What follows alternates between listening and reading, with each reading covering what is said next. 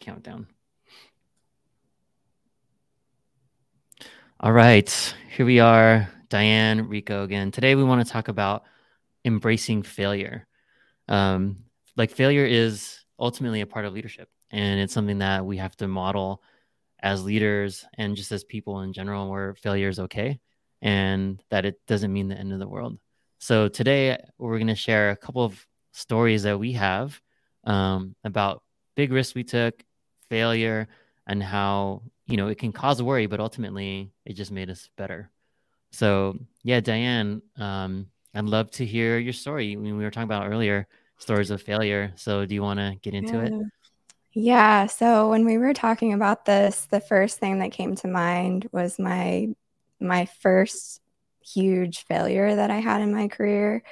It was probably, I don't know, it was less than a year into my career.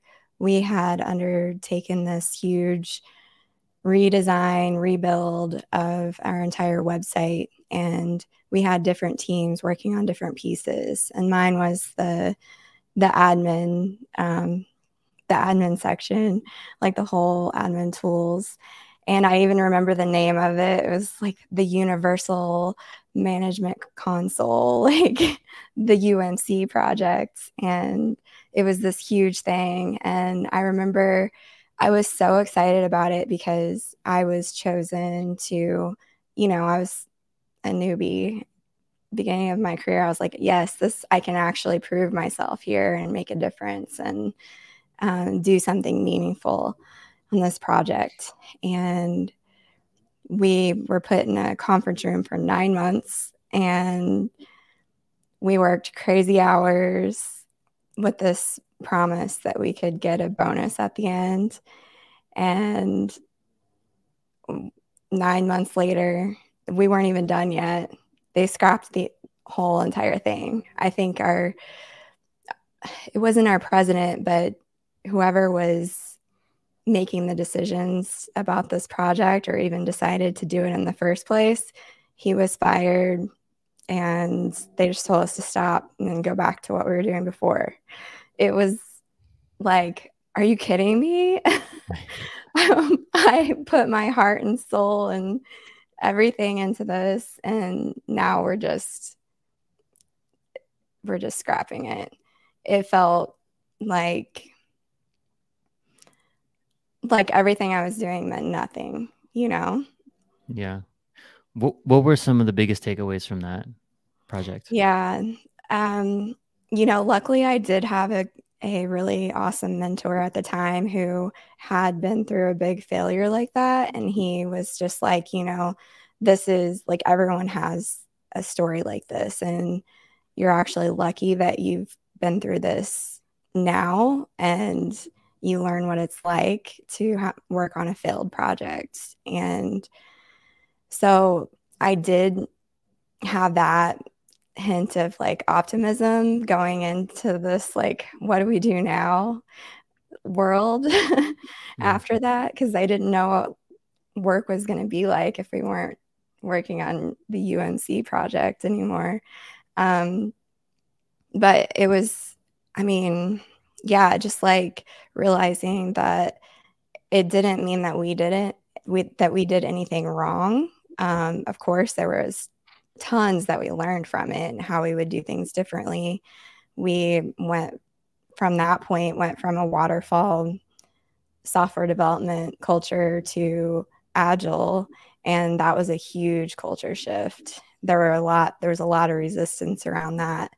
So, but it did provide the momentum and the argument for moving to this other way of doing things. And that was, for the next 2 years that I was there, that was our mission. We were just like, yeah, we're not going back to the way things were. So Yeah. it ended up being great, and it showed us what we needed to adjust as a team. But Yeah. How has it changed? Just like, so you said that happened earlier in your career, and how, if it did, how has it changed like your approach to work and leading and coaching and all that in general? yeah, I mean, well, in terms of when there's a project on my team that's not going well, I haven't always been the one in charge of deciding what to work on or how we're going to approach it and what the priorities are and things, but it doesn't when a project is not going well, it doesn't make me think less of the people who are working on it. It's I think it's easy to see like, oh, there's this team over here they're just struggling, they can't get this out, or there's just tons of bugs, or it's not what people want even. And Mm-hmm. it's easy to just blame that team, especially if it's happened more than once over a course of time. But I think it's a signal of something else that needs to change. It's not that they're bad employees or that they need to necessarily um, like up level or anything. It's usually about process and this and priorities and decision making, which a lot of times ICs aren't um, able to change that easily without leadership's input. Right. And yeah, we talked a little bit about before we started recording about the it's a 10-year-old article now, the Etsy article about blameless postmortems, right? It's Yeah. sounds very much like how you're talking about things you took away from this project. Yeah. Yeah. I think it's easy to see like a one-off situation, especially if it's like something really bad, to see it as like, oh, it that person just made a mistake, Mhm. And I know you're telling me your story, which I think would be great for everyone to hear. But it's like, especially if there's only one person working on it Mhm. and or they're like the sole person in charge making decisions about it. And that's just not the case. Like we usually would do 5 whys, and I really like that because it takes you from the surface level, oh, this is what it looks like is going wrong, but like let's go 5 levels deeper and find out really like what is the very bottom piece that enabled this to even happen in the first place. Right. So I'm curious, like, I think your example is perfect for that. Did you guys do anything like that? Yeah. So Can you tell me what happened again? yeah, I'll get into my story. It's an interesting one. And I guess so for me the takeaway from mine is not only that is where like could we have stopped and asked those questions sooner? Because I think there was three of us leading different parts of the project. Okay. So there was like Chris Jaffe, who's the PM, there's me on the content and creative side, and then there was a designer, UX lead that was put on. And any one of us could have really put the brakes on this project and asked those questions, but we didn't. And so let me get into the story, and I'll tell you how it went. And I use this story a lot because people tend to be afraid to take risks, Hmm. and they're afraid if they lose their company money that they'll get fired or something like that. And Yeah. so before I tell the story, this was probably a third of the way into my Netflix career, and I still had like 6 more years after this incident.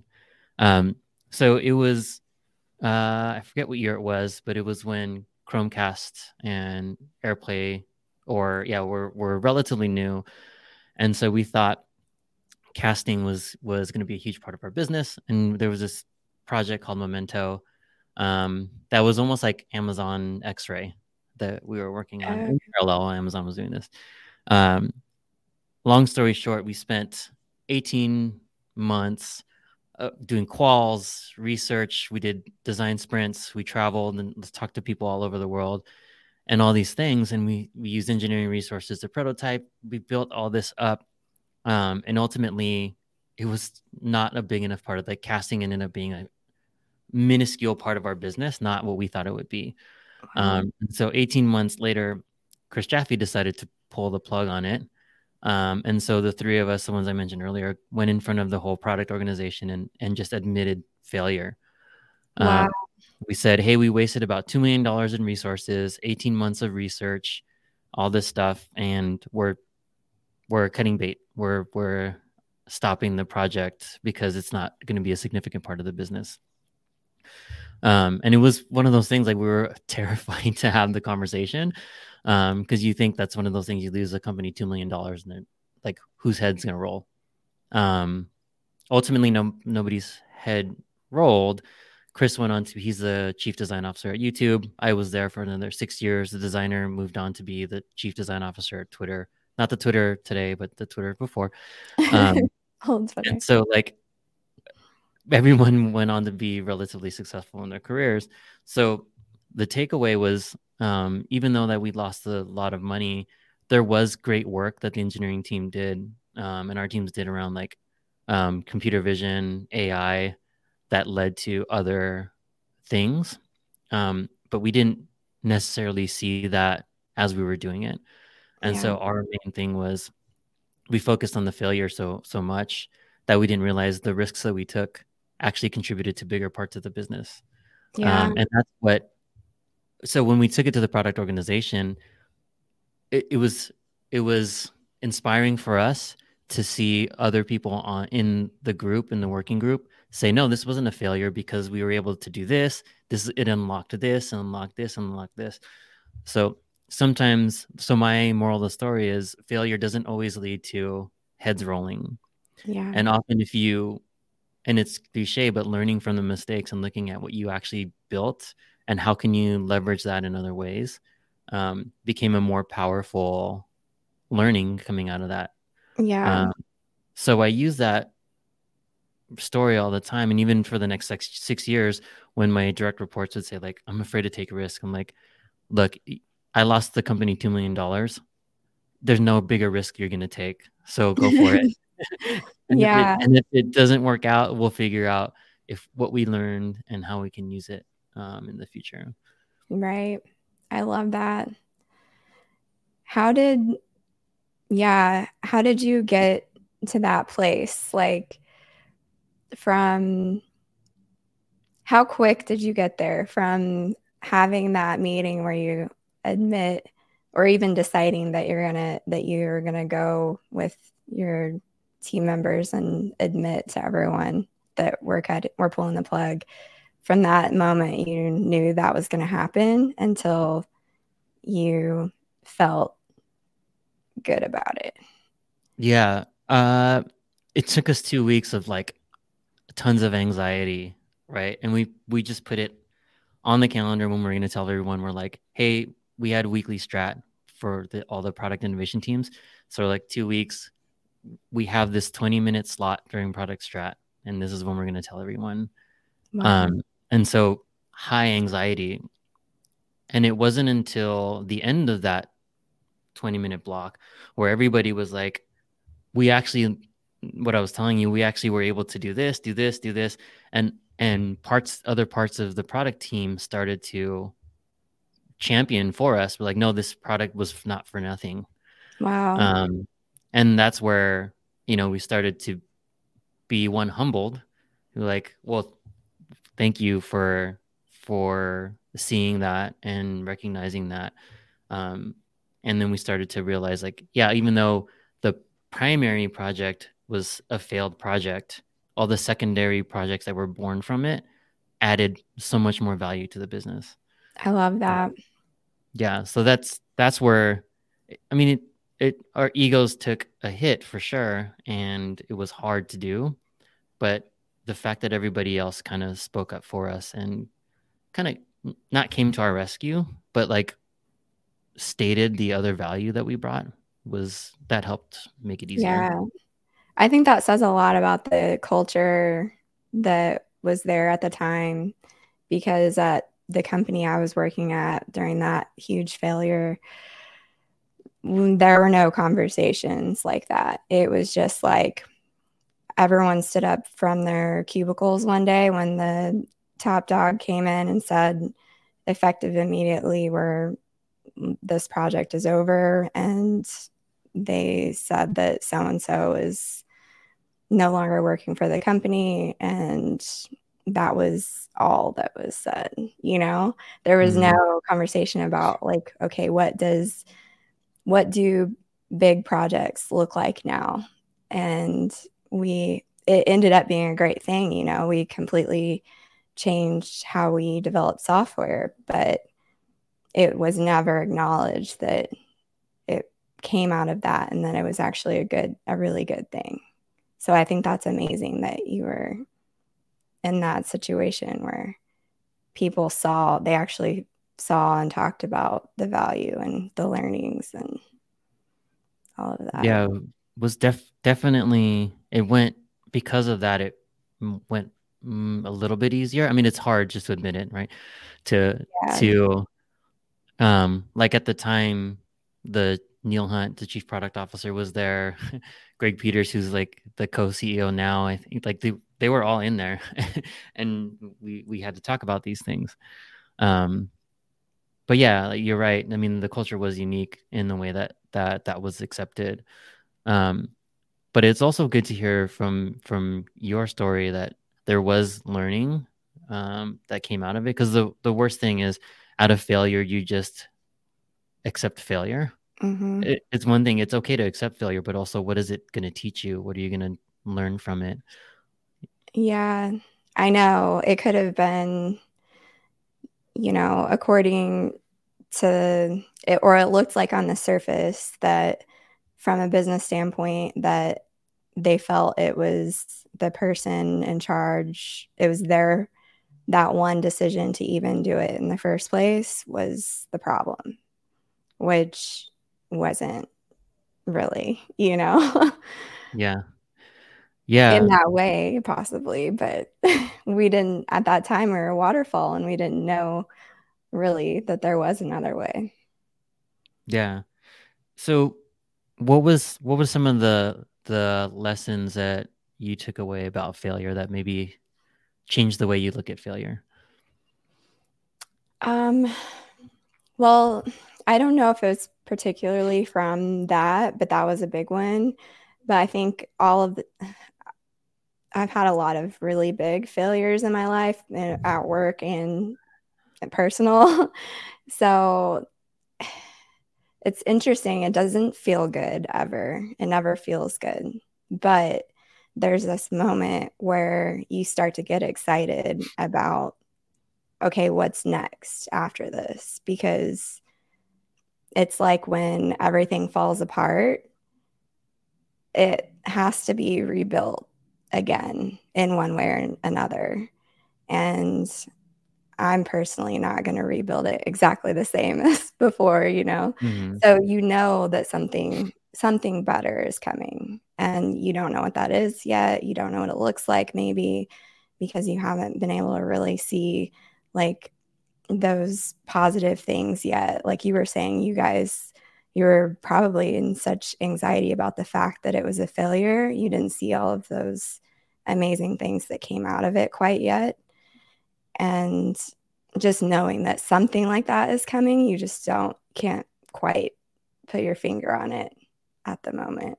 But now it doesn't feel good while it's happening, but just knowing and having that, like, yeah, everything is going to be fine and better than fine, actually. It's going to be better than it is right now during this failure.